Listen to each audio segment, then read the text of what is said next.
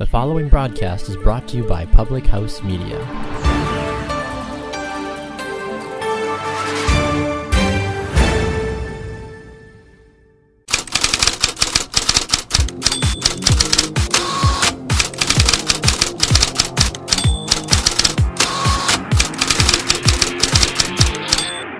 The latest headlines. If they go out and wipe the floor with the Texans, I might buy in. The insightful interviews. Whitney McIntosh, SB Nation. I was more impressed with John Carlisle, especially when you consider Aaron Judge's all-star squad. The hottest takes. Yeah, Saquon Barkley had a great game against Iowa, but he hasn't done much. Can all be found on Press Row.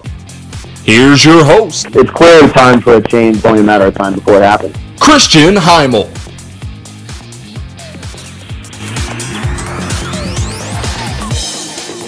What is up? Welcome. Grab a seat, grab a couch, bed, whatever it is that you feel like. Just have a seat right there on the floor. Welcome on Press Row. I'm Christian Heimel. So happy to be here with you again, broadcasting as part of the Public House Media Network. Don't forget you can find us on a multitude of platforms, Spreaker.com, Stitcher.com. You can visit the Public House Media website, thephmedia.com. You can also find us on Google Play, iTunes, and iHeartRadio, and we hope that you guys can subscribe, rate, share us with your friends, enjoy all that we have to offer here on this program. It's going to be a fun one this week. We have a couple of big interviews that I'm excited about. Sam Mellinger is a columnist for the Kansas City Star. He will join us to talk about what really has become one of the stories of the NFL and the Kansas City Chiefs, the lone undefeated team, 5-0. And I'm not ashamed to say I'm officially on the Chiefs bandwagon. I have hopped on. I am ready to go and excited to see what happens here with this Kansas City team. I was very wary. Alex Smith has never really proven in his career to be that guy who can lead a team into the promised land. Andy Reid as a coach has only done it once with the Philadelphia Eagles, and it was a really kind of disappointing Super Bowl appearance that the Eagles had a few years back.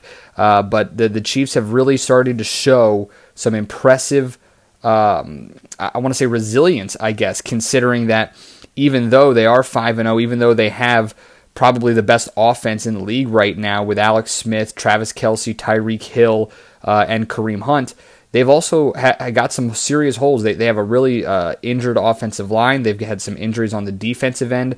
They now lose Chris Conley for the year with an Achilles injury, which was one of the nastier ones that you watched on Sunday night. But coming after a 42-34 win on the road, which really, the Texans had a touchdown and a 2-point conversion in the fourth quarter late in that game to make it a one-possession game. The Chiefs really kind of dominated throughout. So really impressed with the Chiefs right now. We're excited to talk to Sam Mellinger about that in just a couple of minutes. And then we'll also talk with Baxter Colburn, former host of the soccer podcast, Two Up Front, as well as soccer play-by-play man in the Midwest. A disappointing effort, embarrassing effort to say the least, on Tuesday night as the U.S. men's national team falls to Trinidad and Tobago 2-1. An own goal in the 17th minute didn't help, but that loss, coupled with a couple of other results in CONCACAF, means that for the first time since 1986, the U.S. men's national soccer team is not going to play in the World Cup. So disappointment there. We'll talk with Baxter about what it means for the future of U.S. soccer and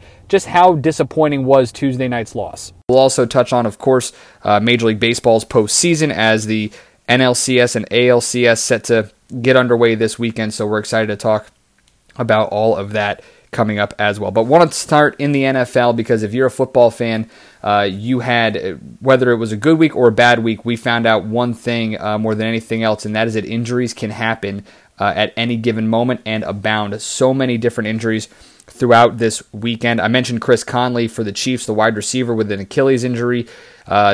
Also in that game, the Texans lost two of their top defensive players in the game.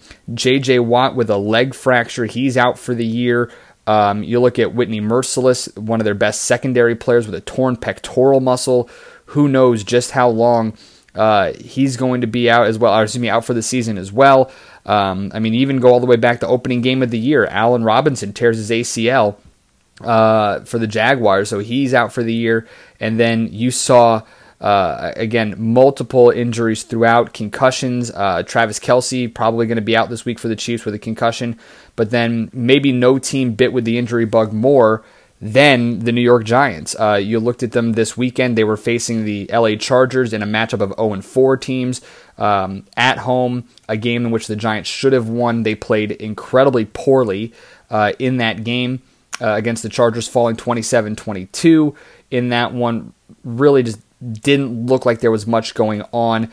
And then, of course, Giants had a lot of momentum there and opportunity, but then all of a sudden in the second half, so many different injuries to their wide receiving core.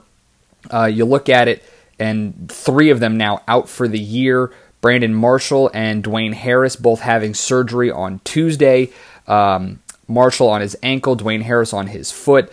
Odell Beckham Jr. with a very nasty fractured ankle. If you saw that, the same ankle which he sprained in the preseason and kept him on the injury report really for the entire year. He's out for the season. So 3 of the Giants' top wide receiving prospects out for the year. No one's sure just yet of Sterling Shepard and his opportunity maybe to potentially get back for the year. But the Giants at 0-5 now have Denver on a Sunday night game. That is going to be brutal for them. A really big struggle for the Giants to just figure everything out from an injury standpoint. And now who do they go get? Can they sign anybody? I mean, there are so many available wide receivers, but who is it that is going to be there to help these Giants? And is it even worth it at this point? I mean, listen, first things first to note here. The Giants, these injuries cannot be used by Jerry Reese or Ben McAdoo as an excuse for the poor play. The Giants were a terrible team before these injuries happened. So I've been on the fire Jerry Reese bandwagon for a little over 2 years now, and I thought he should have been out with Tom Coughlin. I still think he needs to go. Ben McAdoo, I don't know why, but every time I watch the Giants play on TV, I look at Ben McAdoo, and I think this guy is too calm and almost oblivious to the dumpster fire that is his team right now. And the injuries don't help at all. So whether you bring in a Victor Cruz, Tavares King, whether you bring in Chad Ochocinco or Terrell Owens, who have both said on Twitter that they are available, whoever you bring in isn't really going to help this team. They might make them more entertaining, but at 2-14 or 3-13, whatever the Giants record ends up being, it's not going to matter, and it shouldn't be used as an excuse to save the jobs of Jerry Reese or maybe even Ben McAdoo. I'm not saying McAdoo should be fired. His play calling has been porous, but with going 11-5 and with the defense you had last year, it masked the offensive inefficiencies. And a lot of that, of course, came from the offensive line and the lack of a running game. 2 things that are directly attributed to the head coach who calls all the plays, by the way, and was the offensive coordinator, as well as the general manager who helps design and put together this team. So the injuries aside, the Giants have been terrible all year. They're going to continue to be terrible all year, and there's no way this should be used as an excuse for Jerry Reese or for Ben McAdoo. I don't understand why people are saying that they need to go find Eli Manning's replacement. I don't think it's the quarterback play. I think it's the fact that you've got a terrible offensive line, you have 0 running game, and you now have no wide receiving core. The issues before that, again with Eli Manning, came from the fact that he had no offensive line to really stand behind and make something happen. So we'll see what happens as the year goes on, but I definitely think that at 0-5 with the Broncos coming up, the Giants are going to go to 0-6. Jerry Reese's time in New York is done. Ben McAdoo is probably very close behind him as well. I don't think the Giants need to go and find Eli Manning's replacement just yet. I don't think it's time for Geno Smith to start playing for the Giants as a starting quarterback. There are a lot of things they can do in the next couple of years with Eli Manning to still make this team very, very competitive. You can wait a couple of years and go get a quarterback to groom. You don't need to waste a first-round pick because the Giants are going to have a top 10 pick. They're one of 3 winless teams, the Browns, the Niners, and the Giants. Giants are going to have a top 10 pick, so you can go and get an offensive lineman or a running back in the first round. If you want to go get a quarterback in the second round and groom him for a couple of years, by all means, go ahead. But it's a rough time to be a Giants fan. It's a rough time to be a Niners fan who have now lost back-to-back overtime games. It is a rough time to be a Browns fan. It almost always is. I don't like the benching of DeShone Kizer. I don't think that was necessary for them. you got to let the kid learn. It's a rough time to be a Texans fan because now you lose J.J. Watt and Whitney Mercilus, and a team that had a chance, a lot of promise, especially with the way Deshaun Watson has played.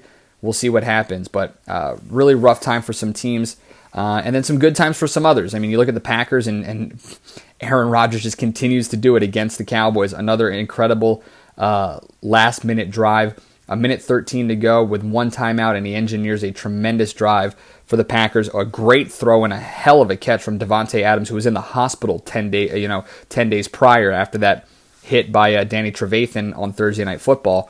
So that's, impressive to see what the Packers did now 4-1.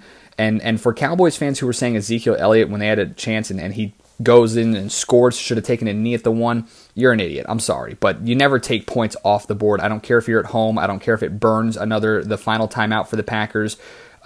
You take the points whenever you can get them. Don't blame Dak Prescott on that one for not taking a knee. Blame your defensive coordinator for playing a soft cover 2. Blame your secondary for not knowing how to play defense. Blame your linebackers for not containing Aaron Rodgers when you've seen him do this against you multiple times and not tackling him in bounds and forcing the clock to run. There were so many other things to blame in the last minute 13, not blaming Dak Prescott. I would never tell a kid to not go and score. Never tell a player don't score. I don't understand that at all. If the Packers had 0 timeouts, maybe that'd be different, but I don't. It makes no sense to me. You get 4 chances from the 1-yard line. You could still fumble. What if you don't get in at all? You take the points whenever you can. So I don't understand the argument that I saw on Twitter. A lot of people going after Ed Werder, the former ESPN Dallas Cowboys reporter, saying that they should have taken a knee. I don't get that at all. It's ridiculous and ludicrous to think that. But we'll see again with there. I don't understand why people are upset about that. One other note on the NFL, and then we're going to talk to Sam Mellinger, the Kansas City Star, about the Chiefs and their impressive 5-0 start, and whether or not even the biggest skeptics should probably step aside and join the Chiefs bandwagon. But one quick note on the Chicago Bears on Monday night and Mitchell Trubisky. I thought he played well. He had a lot of accurate passes. But let's pump the brakes here. The kid was 12 for 25 passing, less than 50% completion percentage, only threw for 128 yards. His one touchdown should have been a pick or an incompletion. It was tipped off and luckily fell to Zach Miller. And the interception that he threw at the end was, a poor, a rookie mistake, of course, but very poor thing to do in that situation on the very first play when they had that opportunity to maybe come down and tie it or win it against Minnesota on Monday night. There's some promise there, yes, but let's look at this thing effectively. The kid threw his 12 for 25 passing, only threw for 128 yards, and a poor decision on a potential game-winning drive. Yes, he's a rookie. I know there's promise, but let's pump the brakes there on the Mitchell Trubisky train in Chicago. We'll see exactly just how good he becomes. You're on Press Row. I'm Christian Eimel. Happy to have you guys here with us as part of the Public House Media Network. Don't forget to find us on Google Play, iTunes, iHeartRadio. Like us, share us, review us. You can find us on social media, on Twitter and Instagram at PressRowPHM, or you can find us on Facebook at Press Row Podcast Public House Media. One of the big stories out of the NFL, at least so far, is the Kansas City Chiefs 5-0 after a big win on the road against the Houston Texans. They now come home to the Steelers at 6, potential trying to go to 6-0 with the Steelers at home this weekend. Sam Mellinger is a columnist for the Kansas City Star, and he joins us now here on the phone. Sam, how are things in Kansas City? Kansas City is a weird place when there's success with the sports teams because, unless you're old enough to remember 1970, every single time that the Chiefs have been good, it's just been a lead up to them breaking your heart. You know what I mean? So I think it's hard for some people to sort of jump all in, but this team is really, really good. This is the best team that the Chiefs have had at least since 1997, and I think since, probably before that too. Well, you even wrote about it, Sam, in a column you titled "The Undefeated Chiefs are the best team in football," and it's not even close. But maybe it's Andy Reid, maybe it's Alex Smith, something about the history of the franchise. Where, I mean, it took me until week 5 to buy into the Chiefs. There's something with that franchise that makes people a little wary. No, 100%. Yeah, and it's totally understandable. Like, I mean, that's that's the Chiefs' fault. That's not fans' fault. And when you carry that history, that matters. And I think there's also, a certain element of being the best team in the NFL on October 10th is just not that important. And I think that also kind of leads into this. It's just going to be another letdown. I mean, I think it was 4 years ago in 2013 they started off 9-0. Now that team was full of holes. And I think that even people, the most, red-colored glasses that people would be looking through, they would say, beating a lot of bad teams, and not just that, but a lot of bad teams starting bad quarterbacks because they were coming off the 2012, so they were playing a last-place schedule. This, I think, who knows how the season goes, right? But 4 of the 5 teams that they played, I think, could be in the playoffs. These are good teams that the Chiefs are beating, and they're far from a flawless team, right? Like, no team is, but they need to get a lot better against the run.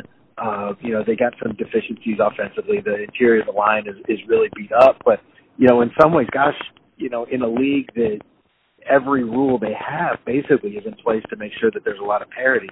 All teams have holes, and I think it's pretty impressive how the Chiefs have kind of schemed around those holes. What's been more impressive to you about this 5-0 start? The fact that maybe they've masked some of these deficiencies, or the fact that, as you pointed out in your column on Monday night, early Monday morning, that they've lost so many guys to injuries? Eric Berry in the season opener, Mitch Morse, Chris Conley this weekend. So many guys going down to season-ending injuries so early on for the Chiefs. Yeah, I mean, I think those things go hand in hand, really, and that's what separates this team. That's why I am fully in on. And look, like, you can make a joke that this is a low standard, right? But that's why I'm fully in on this is the best Chiefs team in 20 years. Because when the Chiefs have had good teams in the past, they've sort of been one-dimensional is not exactly the right word to describe it, but they've been the sort of team that kind of does one or two things well, and if you can push them off of that, they don't have a way to cope. And this team is not like that at all, and I think, that's maybe most plainly seen on offense when they have one of, I know he's a third-round pick and all, but if you just watch the games, one of the best backs in the NFL in Kareem Hunt, certainly one of the best 2 tight ends in football, and Travis Kelce, who's probably going to be out this week after concussion, and then Tyreek Hill, who I think is the fastest man in the NFL. And so, you can take away one of those guys. You might even be able to take away 2, but you can't take away all 3. And so they just have a lot of different ways to win. And if one thing's not working, they can go to another thing. If, the interior, I can't stress this enough how beat up their offense is. They have one healthy starter right now. And, guys are playing out of position. Eric Fisher's playing with a bad back. And they keep getting it done. And they're doing that with misdirection. They're doing that with a lot of, really, really great play calling with Andy Reid. And I think Matt Nagy's going to start getting a lot more credit than he's gotten so far, too. I mean, they've got a lot of ways to beat you, man. They've got, they present more problems than a defense has solutions.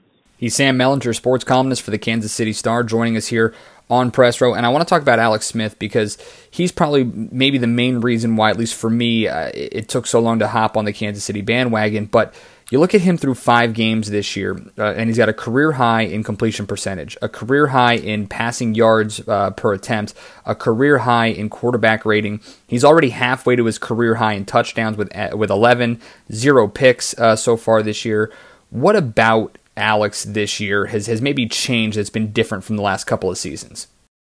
Yeah, I think the biggest thing to me is that there's just a lot more talent around him, and that to me is the biggest thing.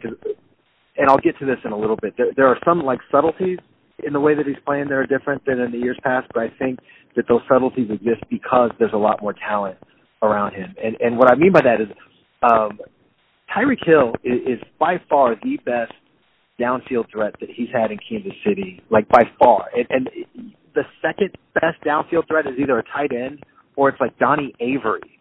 He had fat Dwayne Bowe. He didn't have Dwayne Bowe when Dwayne Bowe was good. He got Dwayne Bowe after Dwayne Bowe got paid and didn't really care about football as much anymore. He just hasn't had a lot of talent around him. And I think that, now that he's got, again, these three really dynamic playmakers, it just opens up a lot more options. Now, I'm not saying that Alex Smith is the best quarterback in football by any stretch, but the other part, too, I think he's being a little bit more aggressive. And with some more comfort both in the system and the guys around him, he's being a little bit more aggressive. That to me, has always been the biggest, the fairest criticism of Alex is, sort of the captain check down thing, but, more just like, if he's not 90% sure that he can complete that pass, he's not going to throw it. If he's not 99% sure that that's not going to be an interception, he won't throw it. And he's starting to do that a little bit more. He's throwing guys open, which I think is the biggest difference between really, really good quarterbacks and just guys that you can get by with. Because I don't see him making a lot of throws that are risky. Even now, I can only think of one pass that he's thrown. Maybe I'm forgetting something, but I can only think of one pass that he's thrown that a defender's really gotten a chance to intercept it on. That was week 1 against New England. So he's being a little bit more aggressive. And the other thing, too, when he gets out of the pocket, so 2 years ago, I thought he was pretty good. I thought he was a lot better than people gave him credit for. Last year, I thought he was really bad and not as good as most people give him credit for. And the biggest difference in those 2 years was he wasn't running.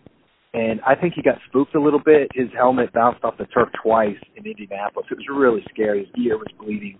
And I think he just kind of stopped trying to run. And that was a really big deterrent for him being an effective quarterback. And now, not only is he running a little bit, but once he gets out of the pocket, he's keeping his eyes downfield and he's throwing it. And that has also been, even when he was effective running, when he broke the pocket, you knew that he was going to run. You know what I mean? So the D-backs could commit and come off their guy and try to make a tackle. And now he's keeping his eyes downfield, and you saw it on a couple third and longs the other night against Houston. He's making plays with his arm outside the pocket, and that's not something that he's done a lot of in the past.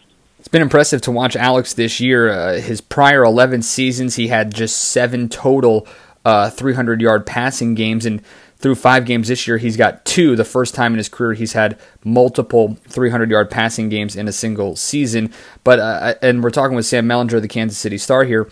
You mentioned he has weapons now, and whether it be Tyreek Hill, whether it be Travis Kelce, both of whom are tremendous. A lot of the focus has been paid attention to the rookie Kareem Hunt, who 5 weeks in is, at least for me, the runaway candidate for the Rookie of the Year right now. What has impressed you most about this young man? The first man never tackles him ever. I don't remember. It's incredible. Andy Reid keeps calling him a big guy, and I don't think he's that big. He's like 210 pounds. He's not small, but he runs a lot bigger than he is, and he also, the reason he was available in the 3rd round, there's 2 reasons, I guess. One is, the people who make their living analyzing draft classes called that, the best running back draft class in like 10 years. So there were other good players, but also a 4.66 at the combine. And there's 2 parts of that. One, he's faster than that. The Chiefs had him at, I think, 4.58, in their workout. So he's a little faster than that. But also, he's just one of the guys that, he just runs.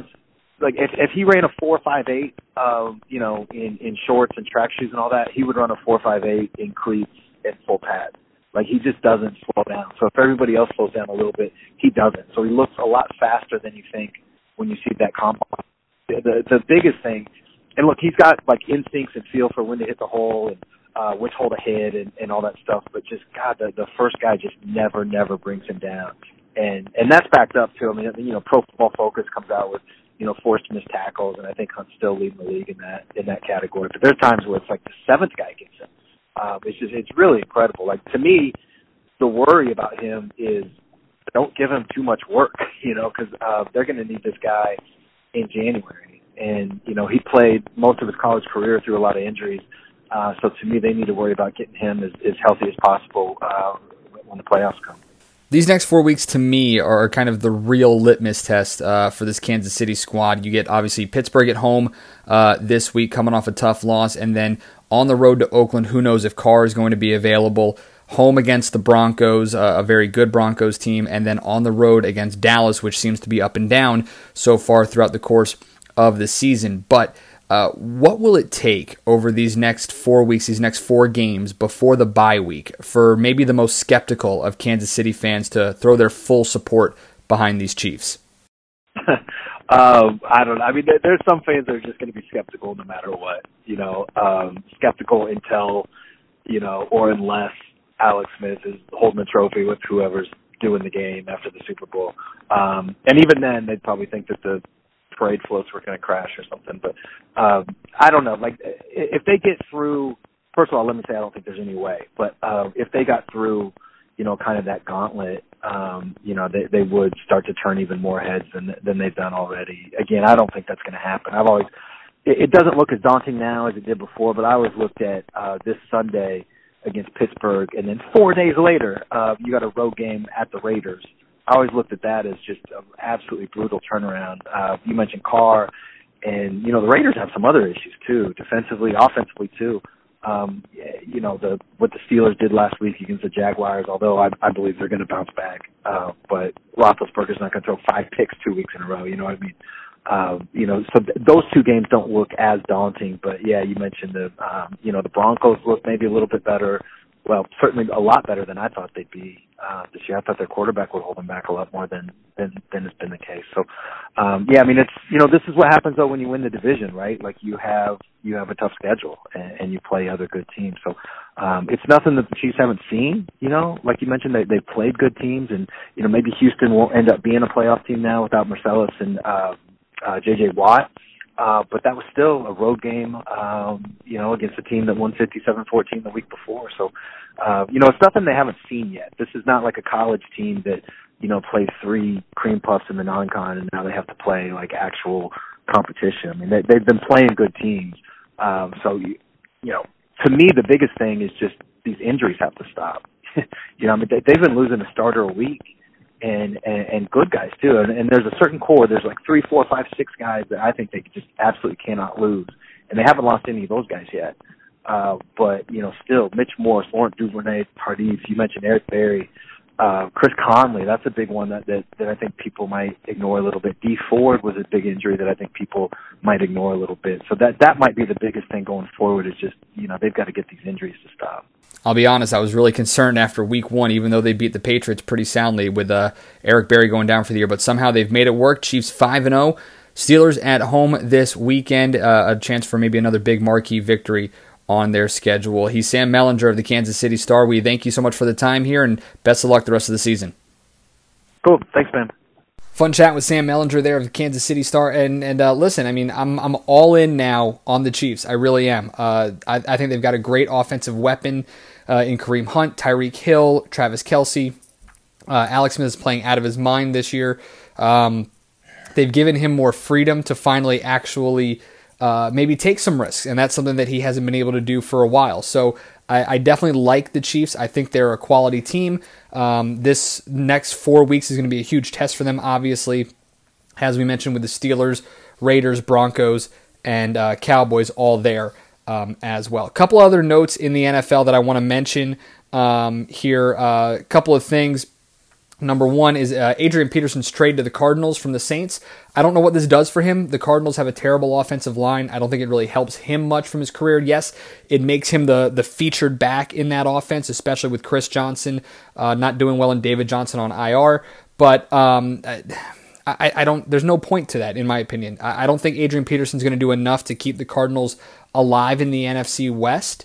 They have a really rough schedule, and they're not playing great right now. And I mean, you look at, honestly, the Rams have been a surprise team, so we'll see what happens there, but I don't like the trade for anybody except for Adrian Peterson, just because he's going to feel better because he gets to actually carry the ball more. And then we'll touch on this later. I'm gonna mention this at the end of the show, but this whole anthem demonstrations and everything has gotten completely out of hand to the point now where you've actually had reporters mention this now, and you can find it, where players are starting to talk about anthem fatigue and how the message has been completely lost and the focus should go back to being on football.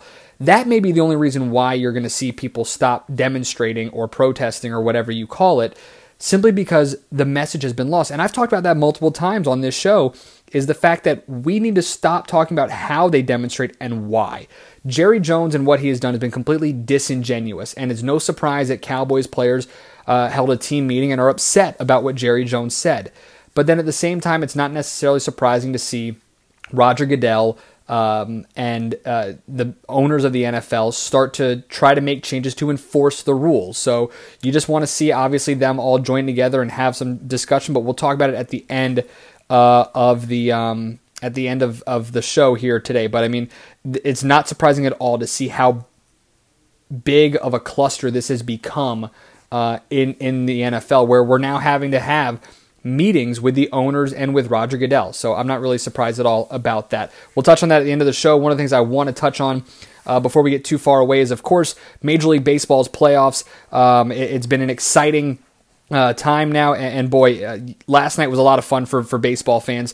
Obviously, the Nationals with a 5-0 blanking of the Cubs to force Game 5 in Chicago. With the rain day now, they go back to D.C. They lose the travel day and got to play tonight here.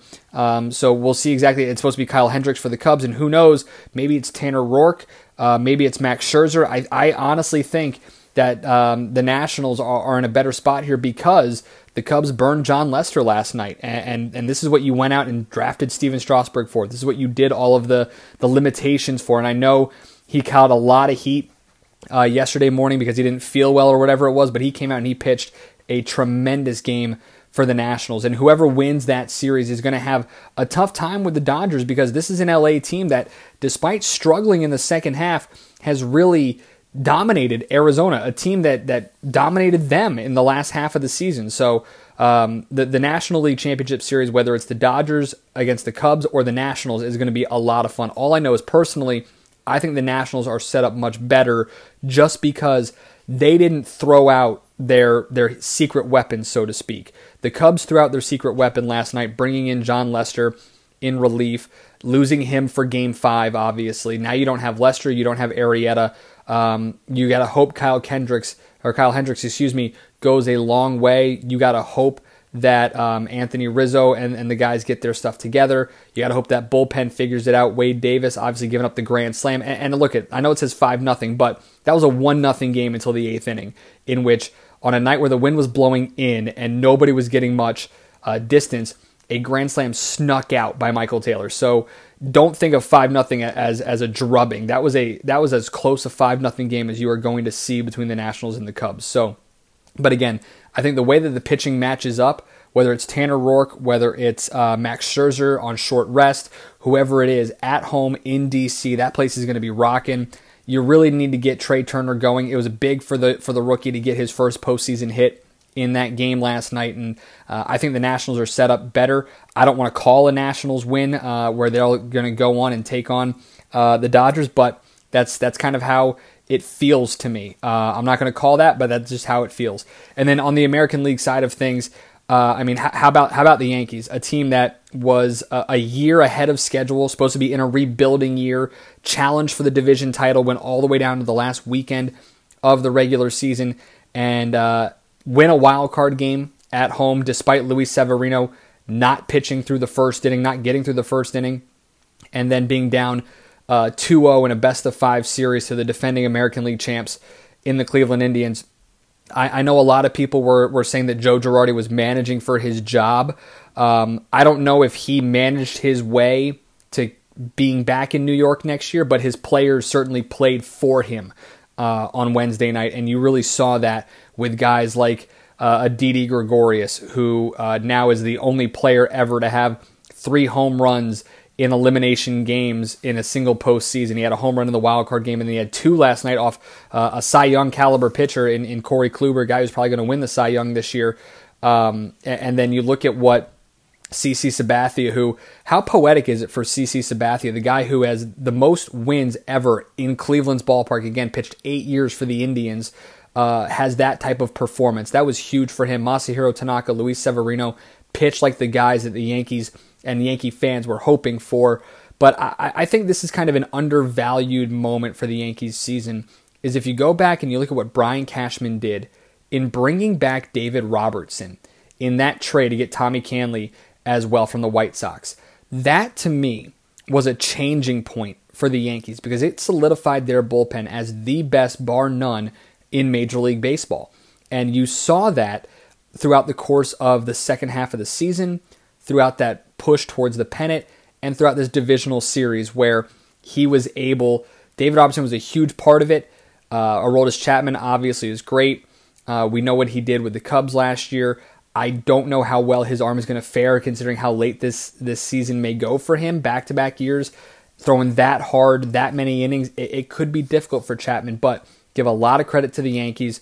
Brett Gardner's 8th inning at bat, 12 pitches, and he finally able to rip a single there and bring in a couple of runs to really put that game out of reach. Obviously, the way it ended, Indians fans are going to be upset about it, but I mean, you could have done a lot better, especially at home. I don't know what to think there, but it's going to be Yankees against Astros in the ALCS. That's going to be a lot of fun to watch. Excited to see Dallas Keuchel versus whoever it may be. Sonny Gray on Friday is what it probably feels like there for the Yankees going.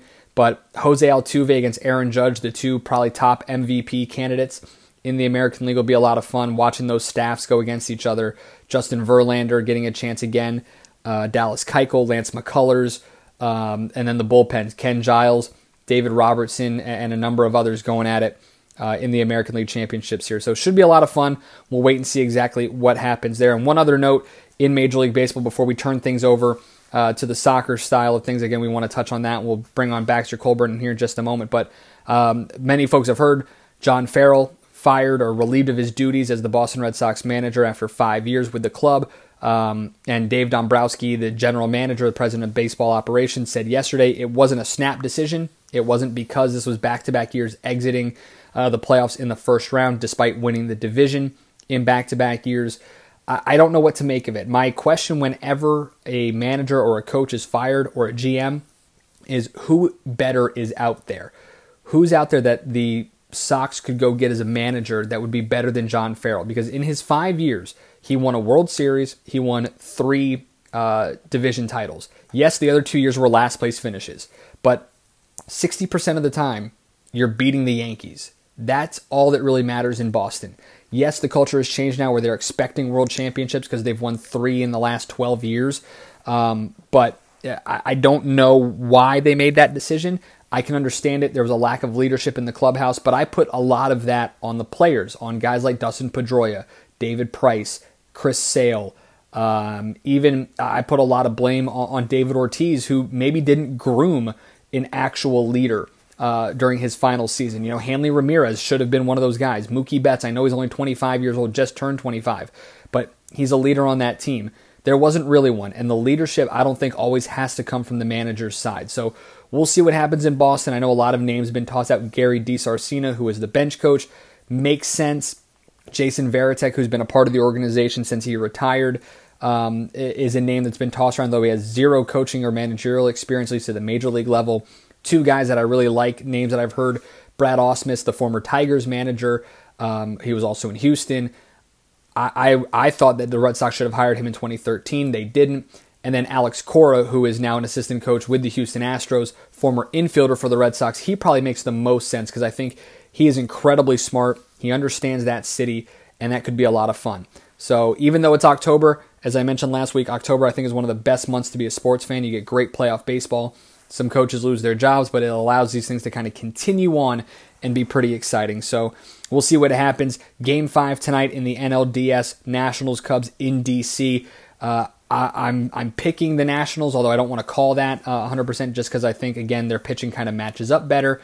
And then the Yankees, of course, advancing, coming back from down 0-2. They are 4-0 in elimination games here this postseason. They will take on the Houston Astros starting on Friday down in Texas. You're on Press Row. I'm Christian Heimel. So happy to be with you, a part of the Public House Media Network. You can find us on iTunes, iHeartRadio, Google Play, as well as Stitcher.com and Spreaker.com. Don't forget to find us on Facebook, Press Row Podcast, Public House Media, as well as on Twitter and Instagram at PressRowPHM. You can also email the show, PressRowPHM@gmail.com. Want to talk, we weren't expecting to talk about it, but it happened.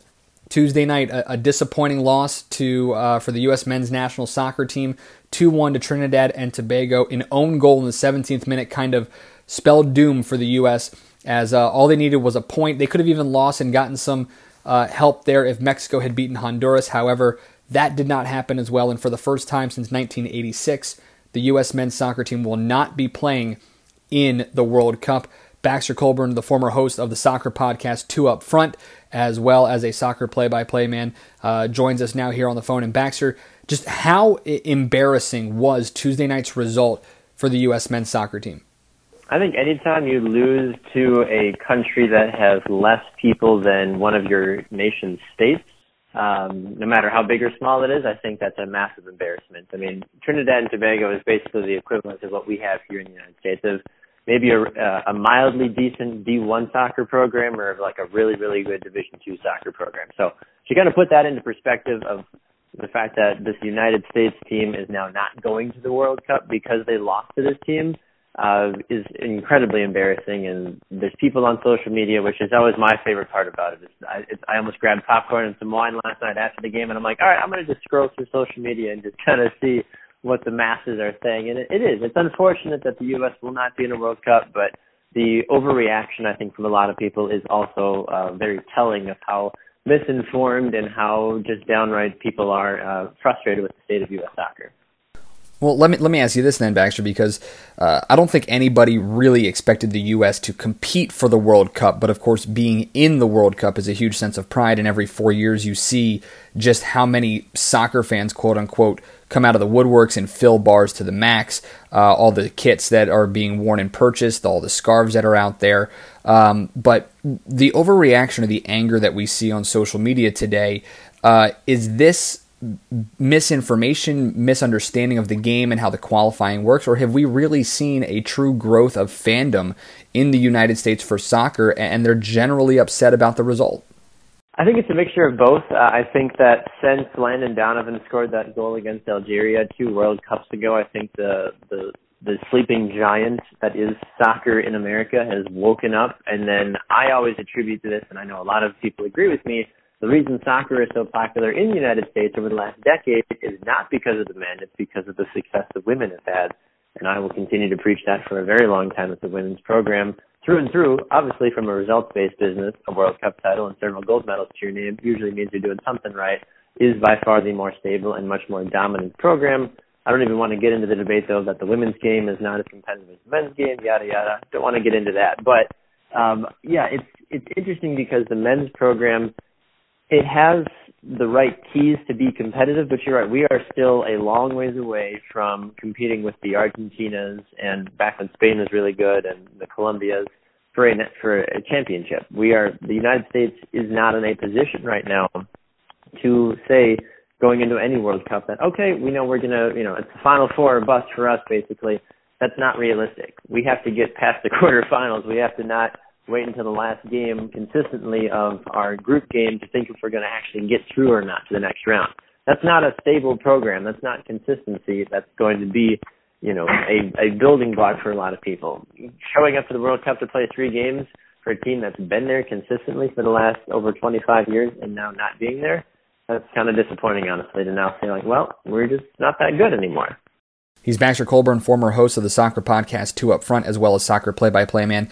Let me ask you this here. Is this, a lot of people are going to go after Bruce Arena, some are going after Jurgen Klinsmann, many going after U.S. soccer president Sunil Gulati. Is this a coaching problem, a player's problem? Is it systemic up and down the board for U.S. men's soccer? It's C, all the above, because Jurgen Klinsmann, in my opinion, and I know some don't share this opinion, did nothing but good for bringing U.S. soccer out of the pits that they were in for a while. I think when you bring in someone that is not American and have them bring in their ideals and try to raise us up, because who do we as U.S. soccer compare ourselves to? We say, we really want to be like Germany. We really want to be like England or Argentina. Well, in order to do that, unfortunately, most American coaches aren't going to get that for you because they don't know what it's like to play in those countries. And you bring in a guy like Jurgen Klinsmann who knows what it's like to play in a World Cup, to coach a championship team or a darn near close one with the German national team, to bring him into a country that needed that spark. I think he did more good than he did bad. I know a lot of my colleagues will argue me to the death saying that that's a terrible statement, but that's my personal opinion on that. In terms of Bruce Arena, we knew he was a Band-Aid. We didn't bring Bruce Arena in to fix the problem. We said, Bruce, just get us to the World Cup. which we thought was shoo-in because we, have Bruce Arena on such a high pedestal, and then we'll see what happens after that. And that was not the case. And then now you have people yelling for promotion relegation, and you have people yelling for, it's this pay-to-play system. I think U.S. soccer has almost made it far more complicated than it needs to be in terms of, developing these younger players, because this whole BS about talent pool is not good enough. The United States is loaded with good talent. We just have, I think, almost too much talent. We just don't have the resources to properly evaluate all of that talent. I think every kid in the United States at one point or another has played soccer. Right. I think it's the first sport that you actually can physically play here in the U.S. Taylor Twellman, the former men's national team forward, went off on ESPN following the loss to Trinidad and Tobago. What were your thoughts? Basically, he called everybody out, saying everybody needs to look in the mirror, including broadcasters of the sport. What were your thoughts on his rant, what he had to say, and then your overall impression of it? And I think where, aside from Taylor Twellman being my motivation and my idol to even play the game of soccer, so I need to preface my comments with that, because those that know me personally will say, well, he's going to agree with Taylor just because he's the biggest Taylor Twellman fan that exists. Well, yes, that's true, but at the same time, he has never been afraid to say things that need to be said, and I think oftentimes, and I'm sure you can attest to this, and other guests on the show can attest to this too, people are afraid to say what needs to be said. And the fact that Taylor held no punches back and called people out, is he going to come under fire? Is he going to maybe, be suspended or whatever? Maybe, but that's just because people don't like hearing what they know they need to hear. And that's true in sports. It's true in real life as a whole. So I completely support everything he said. The state of U.S. soccer is in a hot, hot mess right now. And honestly, I'm going to be thankful to get rid of guys like Tim Howard and hopefully Josie Altidore and Michael Bradley and many others that are past their prime, that are not doing anything productive for this team as a whole. And I do believe this, that guys like Christian Pulisic, the more we continue to find people like him, we need to get them on the first ship to Germany or England or Italy to have them play at a high level, so that way we can actually have players that know what it's like to play against elite players, not what you have in MLS or what you have in Mexico or what you have in South America. Well, you mentioned the Wonder Boy, Christian Pulisic. Is he kind of, and he's obviously the best player on this team, is he kind of the example of how the developmental program needs to change? Obviously, he left and played in Europe still as a teenager before coming back and joining the men's national team. Is he a prime example where maybe at 13 or 14 here in the U.S. you sign with an MLS developmental club and you work your way up through there before joining the national team? Is he kind of the poster child for a dramatic or impulsive change in U.S. developmental soccer? I don't think so, unfortunately, because the state of even academies in MLS is not comparable at all to what you can do from a developmental club perspective in an England and a Germany. And I get it. They've played the sport a whole heck of a lot longer. I mean, to put it in more Americanized terms, if England decided, hey, we want to have our own version of the NFL, I guarantee you their teams would be horrible compared to what we have here in the United States, because we've been there longer. We know what it's like to make a successful NFL franchise. So it's a lack of experience still, unfortunately, and I know some people are getting frustrated with that, saying, well, we've been doing this for a long enough time that we should be able to figure it out. Not really. Not really. There still is a lot to go for the United States as a whole. And some MLS clubs have it down. Teams like FC Dallas, they've got an incredible system for youth development, and they keep sending their players. Once they get them in the system for a couple of years, then they send them to a Europe club, so that way they can continue to develop at a higher level, because you can only go so far in MLS. And if you want to play at the next level still, until the narrative shifts and we see more talent come to MLS is kind of like a really good Division I soccer program. Obviously, it's much better than that, but you get what I'm saying, though. Like, you need to go to that next, even higher level to play for the elite clubs, to get elite coaching and training, because we still don't have enough of that to be successful across the board here in U.S. soccer. He's Baxter Colburn, former host of the soccer podcast Two Up Front, as well as play-by-play man for soccer. I want to leave you with this here, because this game was, as Michael Bradley called it, a perfect storm. a team that had nothing to play for in Trinidad and Tobago, an own goal in the 17th minute by the United States, and now they're out of the World Cup for the first time since 1986. What are the immediate ramifications that we can expect, changes, whatever it may be, for U.S. soccer? I think, honestly, what people want to see happen is you're going to see people want hearings. People, I think, isn't that how everybody justifies a result? You know, a sad day, like, oh my gosh, we didn't make the playoffs, or oh, we lost 3, whatever, the third consecutive losing season, or whatever it is. Everyone's always like, fire, fire, fire. And for me, I don't necessarily know if it is the coaching.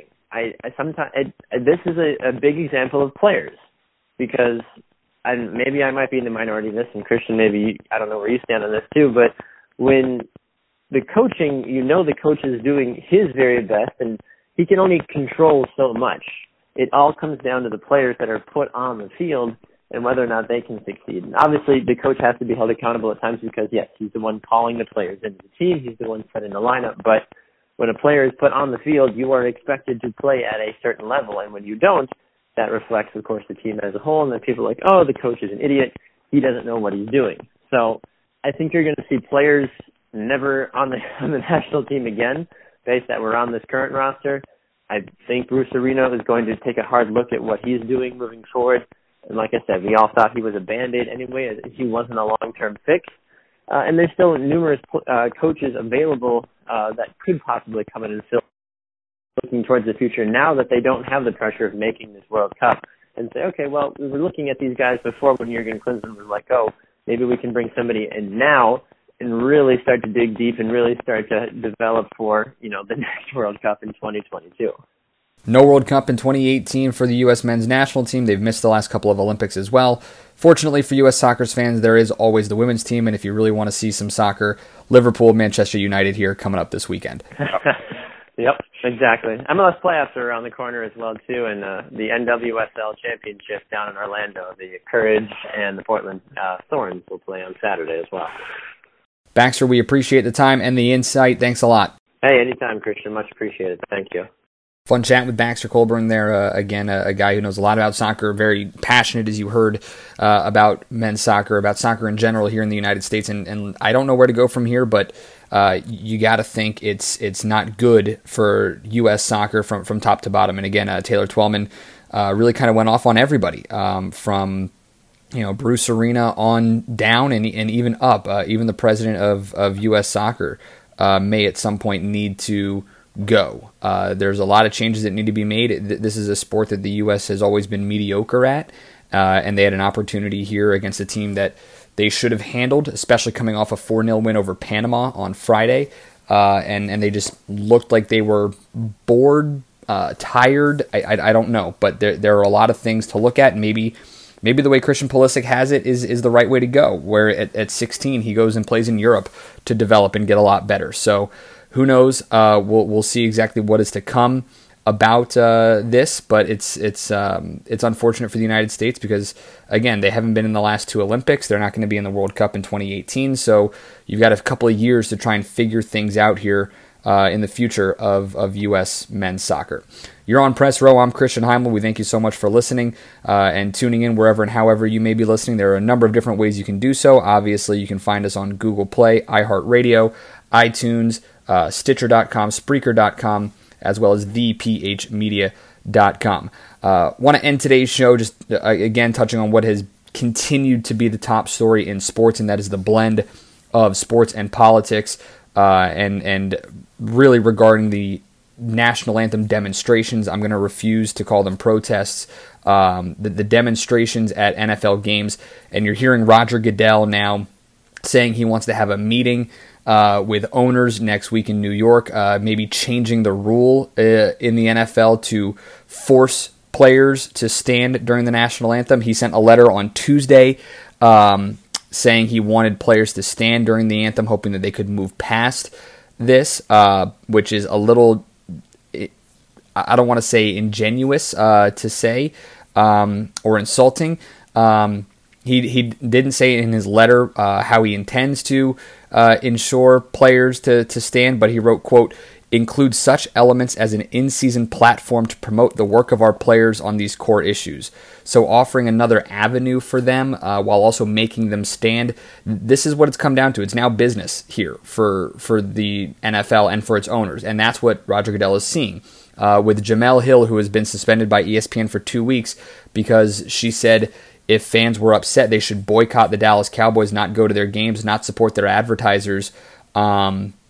And she gets suspended for that after Jerry Jones saying that anybody who takes a knee won't play for the Cowboys, which is very disingenuous of a man who took a photo opportunity on national TV to kneel prior to the national anthem with his team.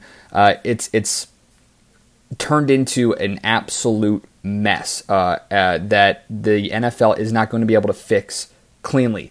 This is a systemic issue where you think it can just go away, and pressure from all outside avenues, including the president, even tweeting on early Tuesday morning, early Wednesday morning, quote, "It's about time that Roger Goodell of the NFL is finally demanding that all players stand for our great national anthem, respect our country," in all caps.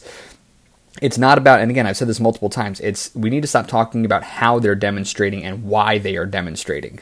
So changing the rule is not going to work. And Tampa Bay Buccaneers defensive lineman Gerald McCoy actually said on a podcast he thinks their quote would be an uproar, saying, I don't think guys are going to like it. If that is to happen, because you're basically taking away a constitutional right to freedom of speech. If guys want to have, I guess you would call it a peaceful protest, I don't think it's right to take that away. Here's the thing, though, that everybody needs to remember. The NFL at its base is a business. And all businesses have rules or regulations based on how you demonstrate or your personal preferences at work. So it's not necessarily wrong for the NFL to have a rule in place where during a game you cannot do anything, protest or demonstrate or whatever it is. A lot of rules have that. ESPN has a social media policy, which is what Jemele Hill was suspended for, whether you agree with it or not. They are following their company policy, and as an employee of that company, you need to abide by that policy. I don't think it's fair to the players to force them to stand, especially when, as we've mentioned and as has been talked about faintly, not a lot, as has been talked about, there is a paid patriotism in national football where the U.S. Army has used the NFL as an advertising platform, and that's why you see all these grand gestures of American pride prior to games. So I don't think it's fair to force the players to stand for something that the NFL is monetarily benefiting from in general. I understand if you give them another avenue to mention or to support their personal causes, another platform, as Commissioner Goodell called it, I understand that works, but it's not the best possible solution. And here's where I think is the best solution. And if you haven't had a chance, go find Kenny Stills, the Miami Dolphins wide receiver, on Twitter, because I noticed this late Tuesday night, early Wednesday morning. He basically orchestrated what Colin Kaepernick has been doing throughout his entire foundation, where he brought together a group of citizens and police officers in northern Miami and just had a discussion with both sides on how the public needs to interact respectfully with law enforcement and how law enforcement needs to respectfully interact with the public. And the amazing part about this, Roger Goodell was there. You look at the pictures, it's not being shown on national media, but Roger Goodell was there. And that is a huge thing. If there can be just a discussion between the public, the players, the law enforcement officials, everybody else who is a part of this, whether directly or indirectly, open discussion is the key. That is the biggest thing. If you can actually start having a dialogue and start to improve some of the things for these folks, it's going to be a much different story. Forcing players to stand, making a new rule, because the rule now says that they should stand. It doesn't say they must.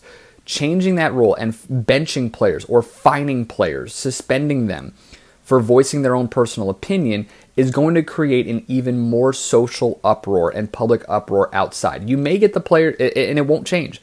I don't think the players are going to automatically start standing just because it's in the rules and they're afraid to get fined. You think Randy Moss cared how many times he got fined for his celebrations? He still went and did it. Same with Terrell Owens. Same with Chad Johnson. You think they cared? No. They went out and still did it because they could afford it. You're not going to get a massive, drastic change immediately by forcing players to do something. That's not how this works. You need to have an open dialogue, and that is the most important thing possible in all of this. So I don't think anything changes this weekend. I don't think anything changes next weekend after the owners meet with Roger Goodell. It's going to go on for a very long time, and this is just making it that much worse and that much more of a social issue where you're going to see fans start doing what Jemele Hill asked, boycotting the teams. Because as soon as you start forcing people to go, you're going to see numbers drop. You're going to see the attendance fall from across the board as soon as you start telling players that they don't have a voice, because that's how it's going to be perceived.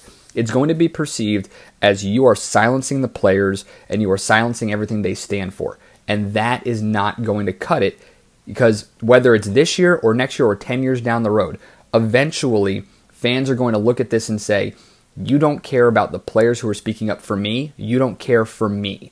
And that is how it's going to hurt the NFL. So I don't think this is the right move by forcing them to stand. What Roger Goodell did with Kenny Stills in Miami is 100% the right way to go.